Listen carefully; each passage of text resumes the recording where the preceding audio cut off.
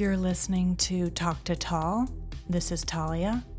I have helped people in varying capacities, whether it was how to get divorced, how to come out of the closet, how to feel better in my own skin, start a new career, move across the country, move across the world, working on their addiction, how to be honest. It's very easy to lie to ourselves. I like to say the truth is erotic. Let me help you find yours. So, just to introduce you, you're my good friend and a very important man who's really busted his ass on your own recovery podcast, which is killing it, Dopey. And I wanted you to come on the show for many reasons. You're an expert podcast interviewer, and I am sort of a novice in this field. So I wanted to, although I have been interviewed by you, I wanted to turn it around a little bit and ask about you, because I know about you in a different context a little bit, and I wanted to ask some questions to get more into the groove. But will you introduce yourself like you would like to be known in another genre of podcasting? My name, I'm outed. I've been outed in the podcast world. So my name is David Mannheim.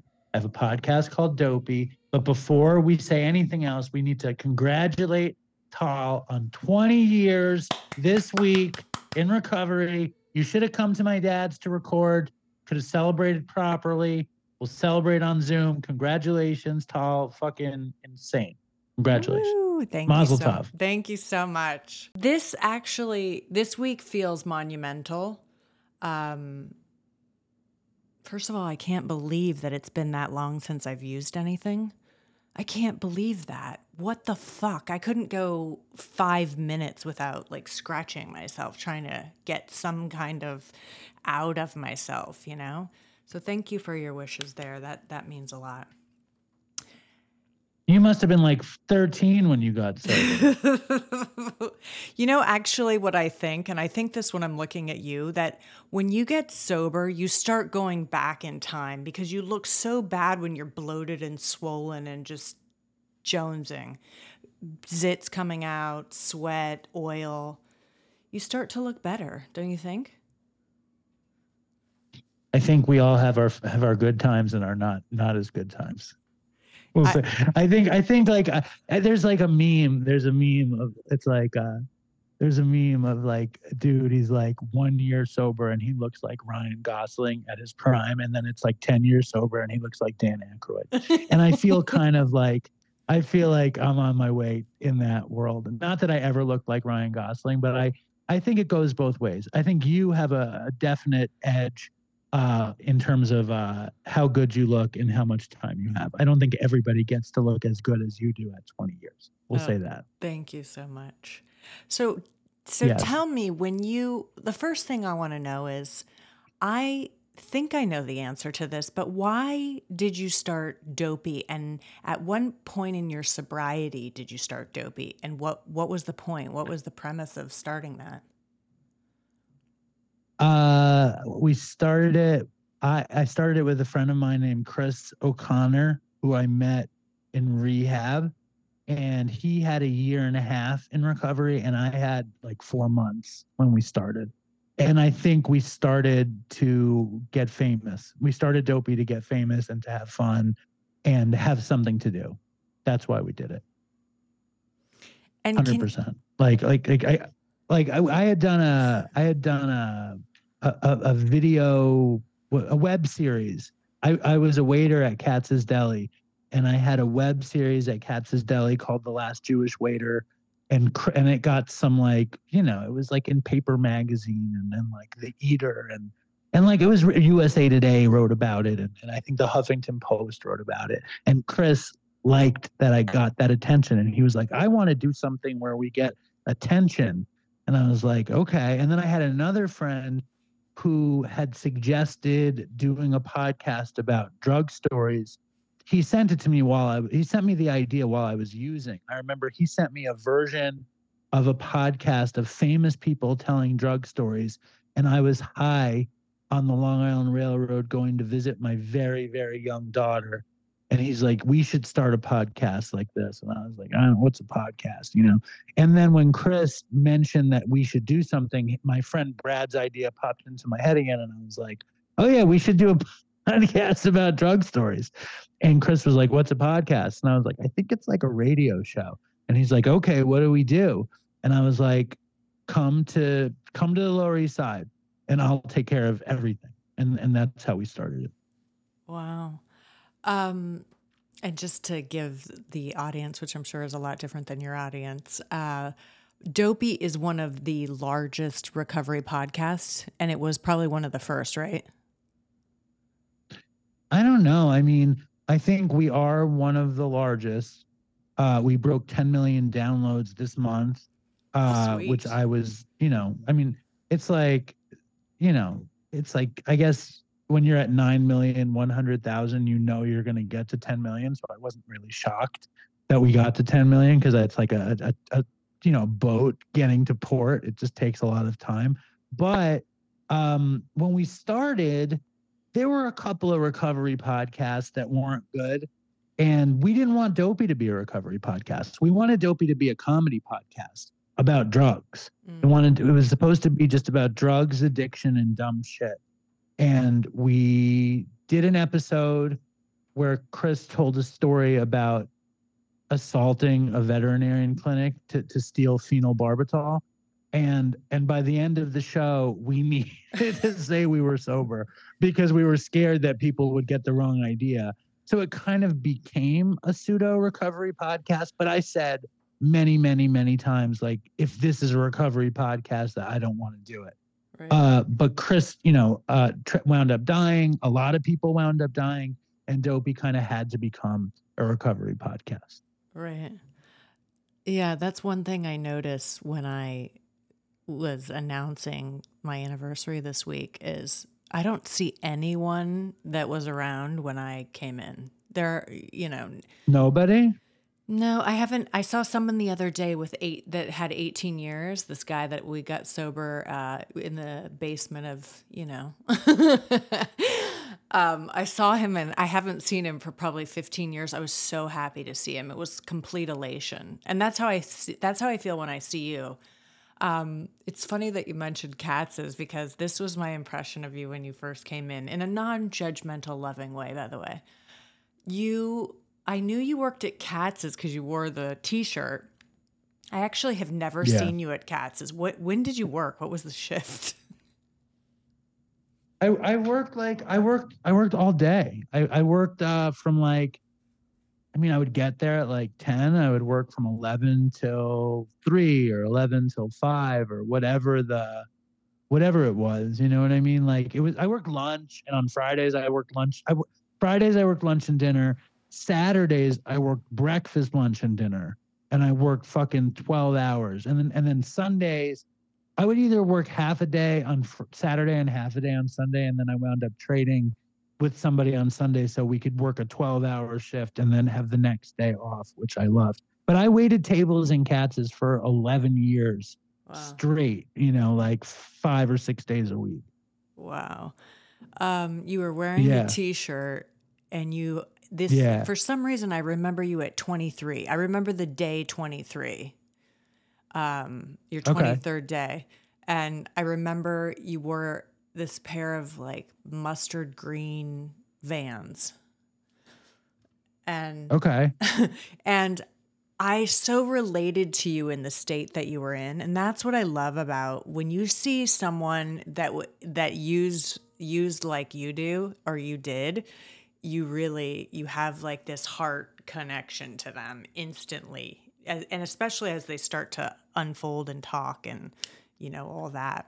So last night I actually ate at Katz's and I got there at 10. No way. Yeah. You got there at 10 at night? Yeah. And they give you those little purple tickets and they tell you got to take it to go. So I hadn't been to Katz's for so long, but I have a friend in town from Utah and he wanted to go there so badly. So we went to get a pastrami sandwich and 2 pastrami sandwiches and some club soda, $75, baby.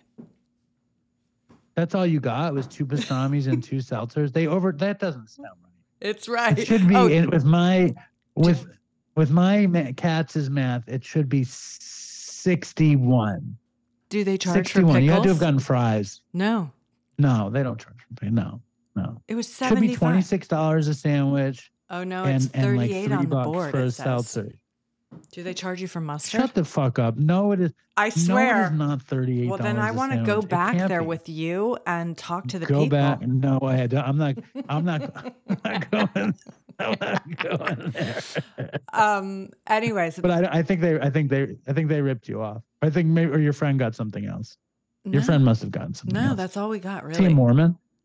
No, Mormon. He actually grew up in the same town I grew up in Colorado. He's never been to New York, so we had to go to Katz's, obviously. So my main thought of asking you a question is, what? And I know this is a question I get all the time, and you probably too in your own way. I get this just in my personal life. I get it on the show, and it's obviously a big part of probably your drive for Dopey. But why did you get sober? Was there something going on where you tell us what happened for you that got you to the place where you realized you could not continue to use? And what type of an addict were you? I was a bad addict. I was a chronic. I mean, like, when I look back at my addiction, and I tell stupid stories on Dopey all the time, whatever. But I mean, I started smoking weed when I think the first time I smoked weed, I was 17. I think I did acid before that. But when I got into college, I couldn't drink. Like, drinking didn't suit me. And I fell into weed freshman year of college. I felt profoundly alcoholic. Like, everything you hear at a meeting, I felt like my first semester at college. Before that, I had been to a school from when I was 4 till I graduated high school. So I was I think my first addiction was codependence. Like, I was codependent on my friends. They made me feel safe. They made me feel like that's who I was. I felt comfortable in my skin because I was around the same people from age 4 to age 17. So when I was in college, I felt alone. The first time I felt really alone is I was a waiter at a summer camp, and I had no friends. And the last night of the year, the kitchen staff were all European, threw a party, and I was probably 15, and I drank probably 20 screwdrivers, and I blacked out, and I was vomiting, and it was like I could have died. Somebody had to hold me up, vomiting the whole night. And I knew that I had the allergy to alcohol, but I think I had an actual, like, if I drink, I get sick. I could not drink. Like, I didn't like how it felt. I felt like shit. So when I found weed, I was like, this is what I want to do. And I think I smoked pot every day from, 17, 18 till I was 41, every day, like, religiously all day. I was a stoner. And then I did psychedelics, and then I became a TV producer, or I became a production assistant. And, like, people around me were doing coke, and I would do coke, but it never really jibed with my nervous system. Like, I think I was so neurotic and high strung that coke was very uncomfortable for me. But, like, that's why I loved weed. And then around the same time, I tried heroin once, and I didn't like it. Like, I wound up throwing up. I wound up hooking up with somebody that I didn't really want to hook up with. It wasn't like an exciting, good thing. I was like, what the fuck is this? And then was that snorting or shooting or? Yeah, no, it was snorting, totally snorting. Right. And I never thought I would become an IV heroin addict. I remember when I was a kid, I don't even know why I have this memory. I was like a babysitter in the buildings. I grew up in public housing, and I babysat this guy's house, and I watched like an old biopic about the Beach Boys. And I think like Dennis Wilson shot dope one time, and I remember feeling it in my arms, and I was like, oh, like, I didn't like the idea of that. Wow. But then I wound up doing heroin, and I snorted heroin for years. I remember making the decision, like, I can afford to do this. Like, I remember in the beginning I was scared, and then I was like, but heroin was the ultimate medication for my neurosis. Heroin made me feel like it's that all I ever wanted was to be somebody that says, I don't give a fuck and mean it. And I never got there. But the closest I ever was on heroin.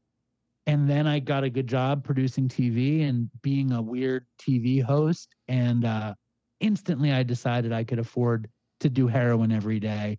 And I made a decision to do heroin every day. And then I got fired pretty quickly.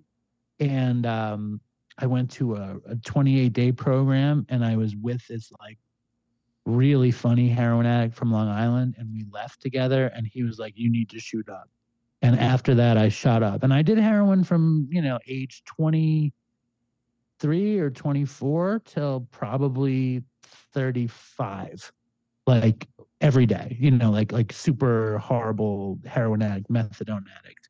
And then 35 to 41, I kind of got off heroin. Just did. And I also was a terrible benzo addict.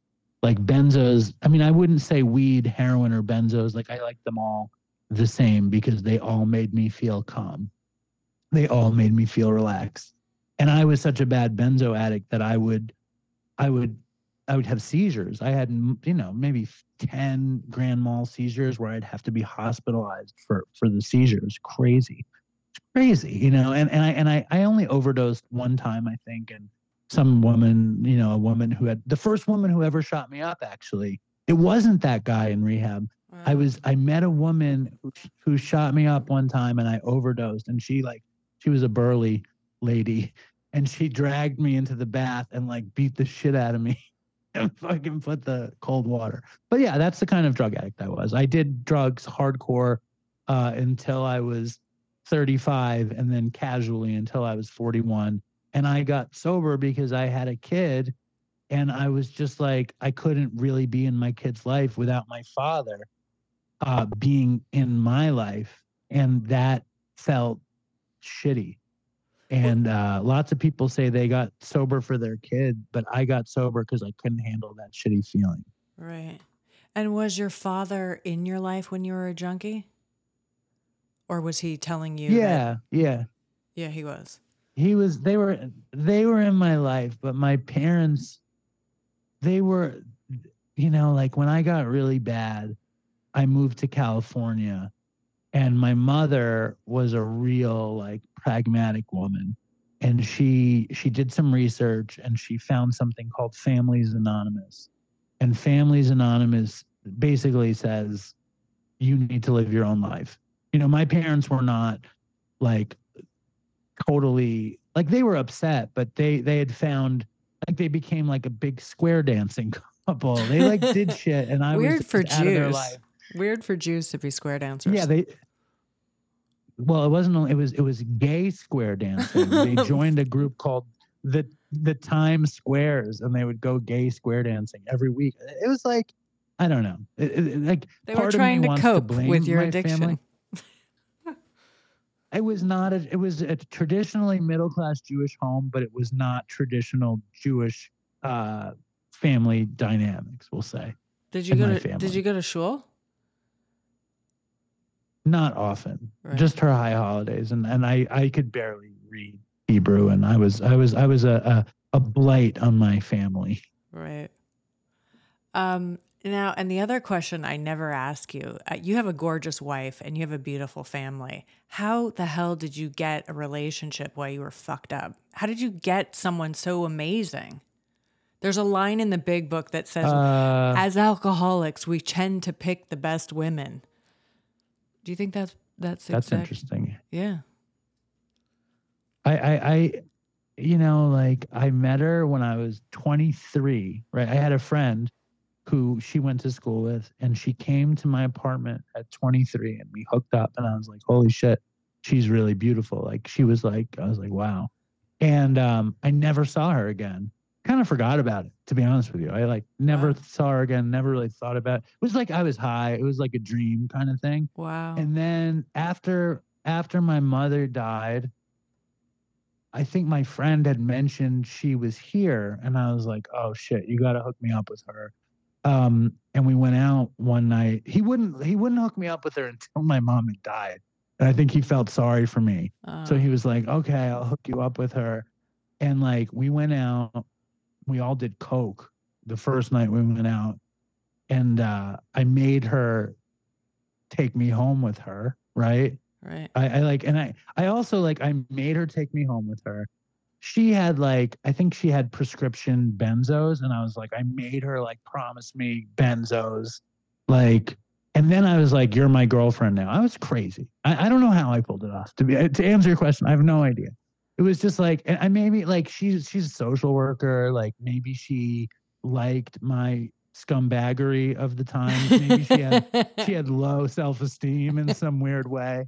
But yeah, it's wild. I don't know. It's like it's hard to explain it. She's very beautiful, and like I was not, you know. You're very handsome. But I always think, it's kind of amazing. I have envy over that because I could not keep a relationship. I could not keep my shoes on, let alone, being able to be connected to someone. That feels, speaking of codependency, that feels so much safer in my own addiction if I have a partner because I'm not alone. Yeah, like I had relationships in my addiction that didn't last. And me and Linda, like we got together and I was using, and she got pregnant really fast. You know, she got pregnant. She was like, "I can't get pregnant." I spent my whole life never coming inside anyone ever, like terrified of Right. somebody getting pregnant. And she was like, "I can't get pregnant." And I don't know why I believed that. And unfortunately for her, she gets impregnated by a total heroin addict. After she can't get pregnant, she gets, impregnated by a heroin addict. And then she finds out, like, basically I tried to stop using when she got pregnant. And I think I stopped using. I wasn't using heroin, but my friend, after she got pregnant, my friend, I don't know how or why he did this. He came to visit us, and he was somebody I always used with, and he brought heroin. And I just started. I think the pregnancy was very intense. I hadn't found recovery, and I just started like chipping, and I was fucking totally strung out. And she didn't know. She found out after our daughter was, I want to say she was 5 months old, and Linda would always watch The Bachelorette and eat ice cream and then go to bed. So like, and I would always sit in the other room and watch TV and shoot shoot heroin. And she was watching The Bachelorette, and I figured it was safe to shoot heroin. And she went to say goodnight to me, which I don't think she did that often. I was so fucked up. I think she was like, "How am I going to endure this? I have this infant. Yeah. I need to try to make this work." And then Right. she came into the room I was in. I had a needle in my lap, and I figured she saw it, but she didn't see it. And then I told her.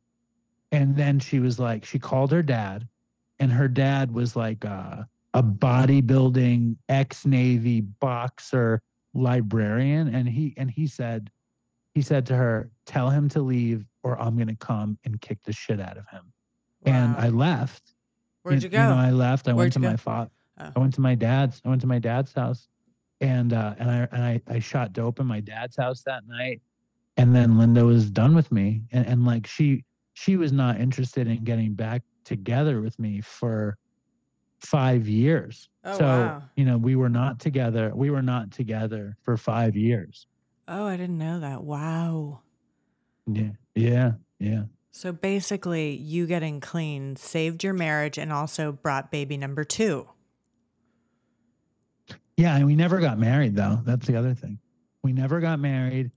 I didn't, getting clean. You know what? I was obsessed with her. I was obsessed with Linda, and I was obsessed with our first daughter and our family. I was like, I cannot blow this. And then when I blew it, I was so obsessed with it. And I went to 12 step. I had been to 12 step, but I hadn't taken it seriously. And I didn't realize the level of my obsession with my family. And when I went to 12 step, it was because I needed the obsession to be lifted. Like I really did. And And then I said to her, and we were like in and out with each other. Like we would hook up, we would not hook up, she would date, I would date. Like it was like we were not together. And eventually it was within the first, 6 months of me getting sober. I said, listen, we have to stop. I was like, I have to stop doing this. I need to move on. I can't have one foot in. I'm too crazy. And I got really into the program.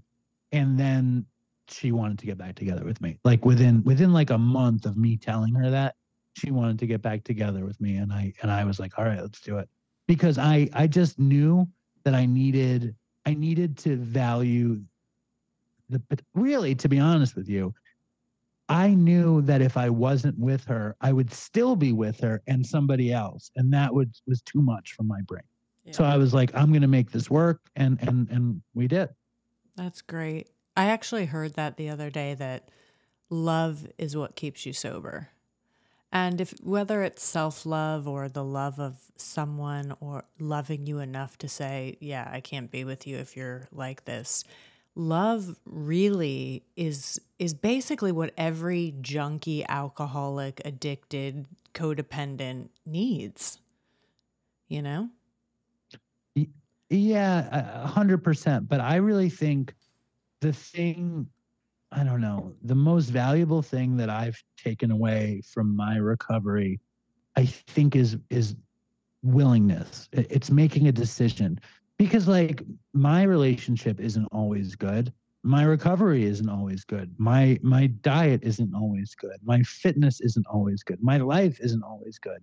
But I know that I can always make a decision to recommit, to stay, to not burn it down, to not blow it up, to not deviate from it. And it's that decision that keeps it okay. It's like, I remember, I don't know why it was so profound to me. There was this documentary about George Harrison called Living in the Material World that Martin Scorsese made. And they interviewed George's wife, this woman, Olivia. And I think Martin Scorsese asks her, he's like, well, George is such a womanizer. How did you make it work? And right. She's like, because I didn't leave. She's like, I didn't leave, meaning like I accepted him and I was going to stay with him. I was not going to let my relationship end. And she had to deal with him being, a womanizer. He never was like, right. like, and I'm not a womanizer. I'm just saying, like, you make a decision. And when I heard her say that, it's like, there was just something profound about it. Like, my relationship isn't always perfect. My life isn't always perfect. But as long as I stick with it, I know it can get good again. Yeah, for sure. And also, we just have no idea what's happening. We have no idea how long this life is. And I love that question. The two most important days of your life are the day you're born and then the day you find out why. Well, that's interesting. Like, I don't know. I have no idea. I have no idea. Like, I don't know. Like, I haven't hit that day yet. I haven't had that day where I found out why.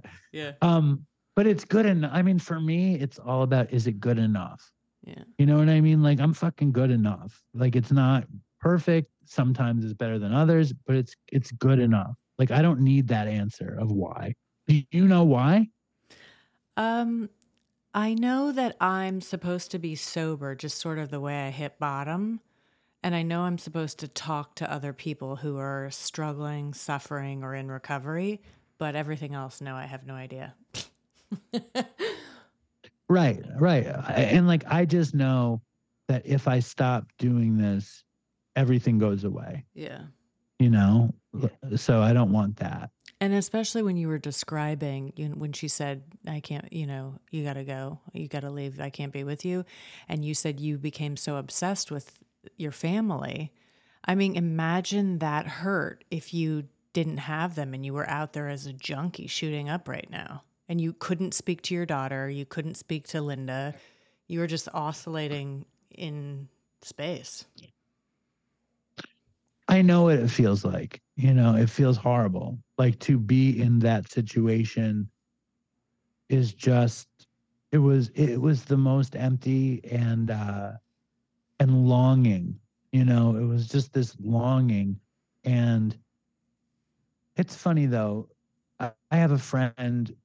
I was talking to a friend the other day who had suffered a breakup. Oh no, he had suffered a breakup, but he had gotten back together with his wife. And he was like, if we break up, it'll be okay. And it's like, I think that's really the thing to hang everything on, which is that, and I mean, for me, it's like, as long as I'm not using, everything is okay. There's so much opportunity and fun to be had. I personally, like, I love my family. I love these kids. I love Linda. I love my family unit.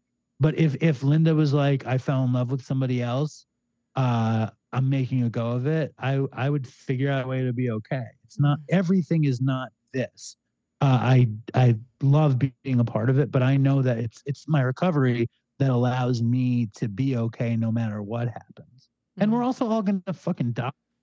You know, we're no one's gonna live forever here. Yeah. I know it's now taking a depressing turn on Talk to Tall. Yeah. I apologize, but it's just the truth. It's reality. I mean, it's reality. And it's also really, if you think statistically, the people that can get sober, it used to be in 2000, I think 12, it was 1 in 15 people can get to 10 years of sobriety. And that's just an alcoholic. I mean, junkies and opiates and meth heads, have way less of a chance. And you probably know statistically some of this synthetic crap that's coming through. I mean, the chances of getting sober and actually coming into yourself where you can be willing is rare. It's odd. And No, I don't know the statistics. I just know that every time I went to treatment, which was a lot, they would be like, only one of you is going to get sober. But then I figure every time I go there, that the odds change because I've come back. Right. I feel like the odds get better if you don't die. And I just celebrated 8 years this month. And like, I want to get to 10, you know what I mean? Like, all we can do is to keep going. You know what I mean? If we keep going, we might get to where we want to go. And if we stop going, we won't. Right. And does Linda you are very invested in your podcast. I know how much it means to you. And let's just say this, it's taken you years of hard work to get to where you are sick. with it. I'm fucking total obsession, total sick, total illness, total mental illness around the podcast, 100%. In the form. Does she know? Yeah, she knows. In the form of, what do you mean by obsession? You want it to succeed so much, you want it to elevate you to make money. What is could it just be something that you love, that you're so into, or why do you say obsession? I think it's all of those things. I think it's self-image, it's career aspirational, it's an alter ego. Mm-hmm. It's I swear to God, I go to bed at night thinking of it, and I wake up in the morning thinking of it, and I've done that every day for a long time, and I mean, I grew up wanting to have a talk show. Like, that's what I wanted to do, and now I'm doing it, and I don't know that it's actually sickness. I mean, like, this week we went to Lancaster, Pennsylvania, and that definitely came first. My family came first. The podcast is income, it's a hobby, it's career. I love everything about it. I love the art, I love the community, I love the interviews, I love the money, I love the pseudo fame. I've gotten recognized 3 times now. I got recognized once on 18th Street and 6th Avenue. And it was this dude who was like very grateful for Dopey. And that was like incredible. Then, oh my God, are you ready for this story? Yeah. I'm with my older daughter. We're in Vermont. We're in we're in Manchester, Vermont. And there was like, we're going to the outlets in Manchester, Vermont. And we went to the flannel outlet, whatever that is. The Manchester Vermont Flannel Company or something. We walk up the stairs, and there's a young woman in there, and she goes, "Oh my God, are you Dave from Dopey?" And It was like, and my daughter was like, And then we went to like Ralph Lauren, and she's like, do you think someone's gonna know you here? And I was like, no. Only where they wear And log then, cabin right, Timberlands. right, exactly. And then I took my younger daughter to a playground where we live in Long Island, and a young woman, a lot of young lesbians love Dopey. A young woman comes up to me and she goes, "Are you Dave from Dopey?" And yeah, and my younger daughter's like, "Daddy, you're famous." I was like, "Yeah, like I'm kind of famous." And then I sat down, like, and my younger daughter went off and played, and somebody else comes up to me and she goes, is your name David? And I was like, yeah. And I was waiting for her to say, I saved her life and this and that. And she's like, did you drop a check in the playground? And I dropped a check. And she found the check. I dropped a blank check on the ground in the playground. And it was just like, that's one of those great, like, humility moments. But I mean, like, obviously I'm not very famous. I go to meetings all the time. No one knows who I am at all. But I listen, it's like, when you find something that you love to do, Yeah. You should do it, and I love to do this, so I do it. Yeah. Well, you know what I really like about you is you have a lot of humility, because you interview some very big celebrities and they come and they are willing to open up, talk to you, tell their gritty stories. And somebody who's able to sort of be that channel and be the person that's interviewing, this whole notion we have as people of what celebrity means. A lot of people really get into that, but you're so humble. You see them as people and you don't really care if they're famous or not. I mean, I'm sure it's always nice to interview a famous person talking about recovery. And part of that is just because people that are just average hear someone famous that's getting sober and struggling with all the shit that we've struggled with. It makes you feel like you're like, oh, it doesn't have to be this way because I'm this or I came from here. It could be anyone, which we can all see. The Ralph Lauren store. I'm sure there's plenty of little people wearing that couture double RL that have been shooting heroin in the back office. Definitely. And I think, like, I fetishize fame and I fetishize famous people, and I love the idea of being famous, but I think it's just because I grew up with that aspiration. You know what I mean? Like watching Behind the Music or like watching TV shows. It's not like, I don't feel like famous people are in any way, shape, or form better than non-famous people. I feel like it's the same, we're just people. But I do really get a kick out of famous people coming on the show because I feel like it elevates the show. And I think my humility is like, in some ways it's a character defect, because I constantly tend to put myself down because I don't want to be arrogant, and I'm total just Attic City, like the piece of shit in the center of the universe kind of thing, where like I'm both. I feel really good about myself, and sometimes I don't feel really good about myself. But I like the famous people because it's funny. It makes me feel good about myself, and I also like to impress people. And I'm like, yeah, I'm better than you because I had so and so on my podcast. But it's not I don't really think it. It's more like, you think this is how fucked up I am. I'm like, you think you're better than me, but I have this. You know what I mean? And it's like, there's nothing there. Yeah. It's just like, I want Dopey to be a great podcast. So, and I know that if Jamie Lee Curtis comes on Dopey, it makes Dopey appear to be better. Mm-hmm. So I like it for that. Yeah. And it makes me appear to be better because I make Dopey. Right. And I'm sure that there's a lot of fucked up things in there about me. You know what I mean? I feel like, right? What do you think, Tal? What do you think that exposes about me? Well, I mean, just knowing your personality, there are people that are sort of star fuckers and they are constantly name dropping and saying, oh, just random people that say, oh, on this street, so-and-so lives. And one time he looked at me and right. You don't have that vibe going. What I think No. about you is you have a curiosity for humanity. And if they do happen to be famous, obviously you're going to get more people interested because we live in a culture now right. that if you hear Jamie Lee Curtis is going to come on your show and talk about her recovery, holy fuck, that's attention for you and the Right. show. And that's the whole premise of wanting to do something where you reach people. So I think it's going hand in hand with your mission.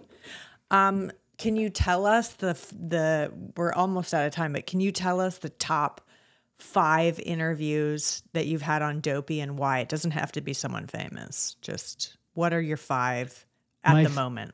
Okay.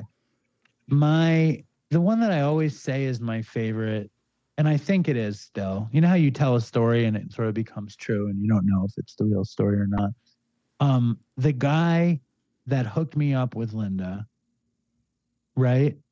The guy that hooked me up with Linda was a guy that I got totally addicted to drugs with. His name was Todd. And one of the biggest things about Dopey was like the comedy, and me and Todd like always got into these fucked up situations. So one time me and Chris started doing the show and Todd called me and I answered the phone, but I didn't tell him he was on the show. And he had like just gotten arrested and like all these things had happened that were perfect for the show. And that's always my favorite moment on the show because it's exactly the way I wanted the show to be. And he died. He wound up dying right before Chris. He died 6 weeks before Chris, which really fucked me up. So that was definitely my favorite one. Jamie Lee Curtis, I'd put in the top 5 because she's Jamie Lee Curtis. And it was not the best interview, but she cried, which was nice on the show. And she's Jamie Lee Curtis. So that was good.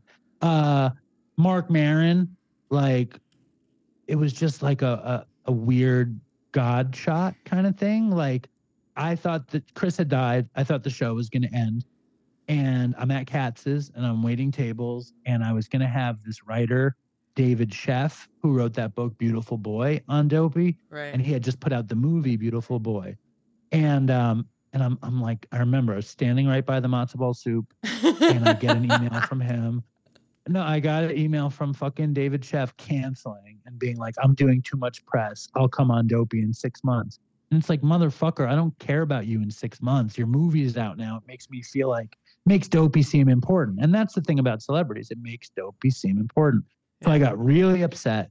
I like grabbed the Maitre D's nicotine vape, and I went out on the corner of Houston and Ludlow and I was vaping and thinking like, what the fuck am I going to do about the show? And Mark Maron comes walking down the street in that moment. Like that was like the closest thing to a quote unquote God shot I think I ever had. And then I was like, dude, I do this podcast. Will you come on? And he had known about it because I used to harass him on Twitter. And the next morning he came to Katz's. I bought him breakfast and he came on the show and he was really, really good. So that was, I'd say, number 3. Michael Imperioli, right? Nice. You know, he played Christopher. He played Christopher on The Sopranos. He came to my dad's house. I mean, a lot of famous people came to my dad's house, but Michael Imperioli came to my dad's house. He wouldn't talk about drugs at all, but he did reenact a scene from The Sopranos with me where he was, I played Christopher and he played a junkie in a car, which I loved. That was like a big highlight. And then like, what's number 5?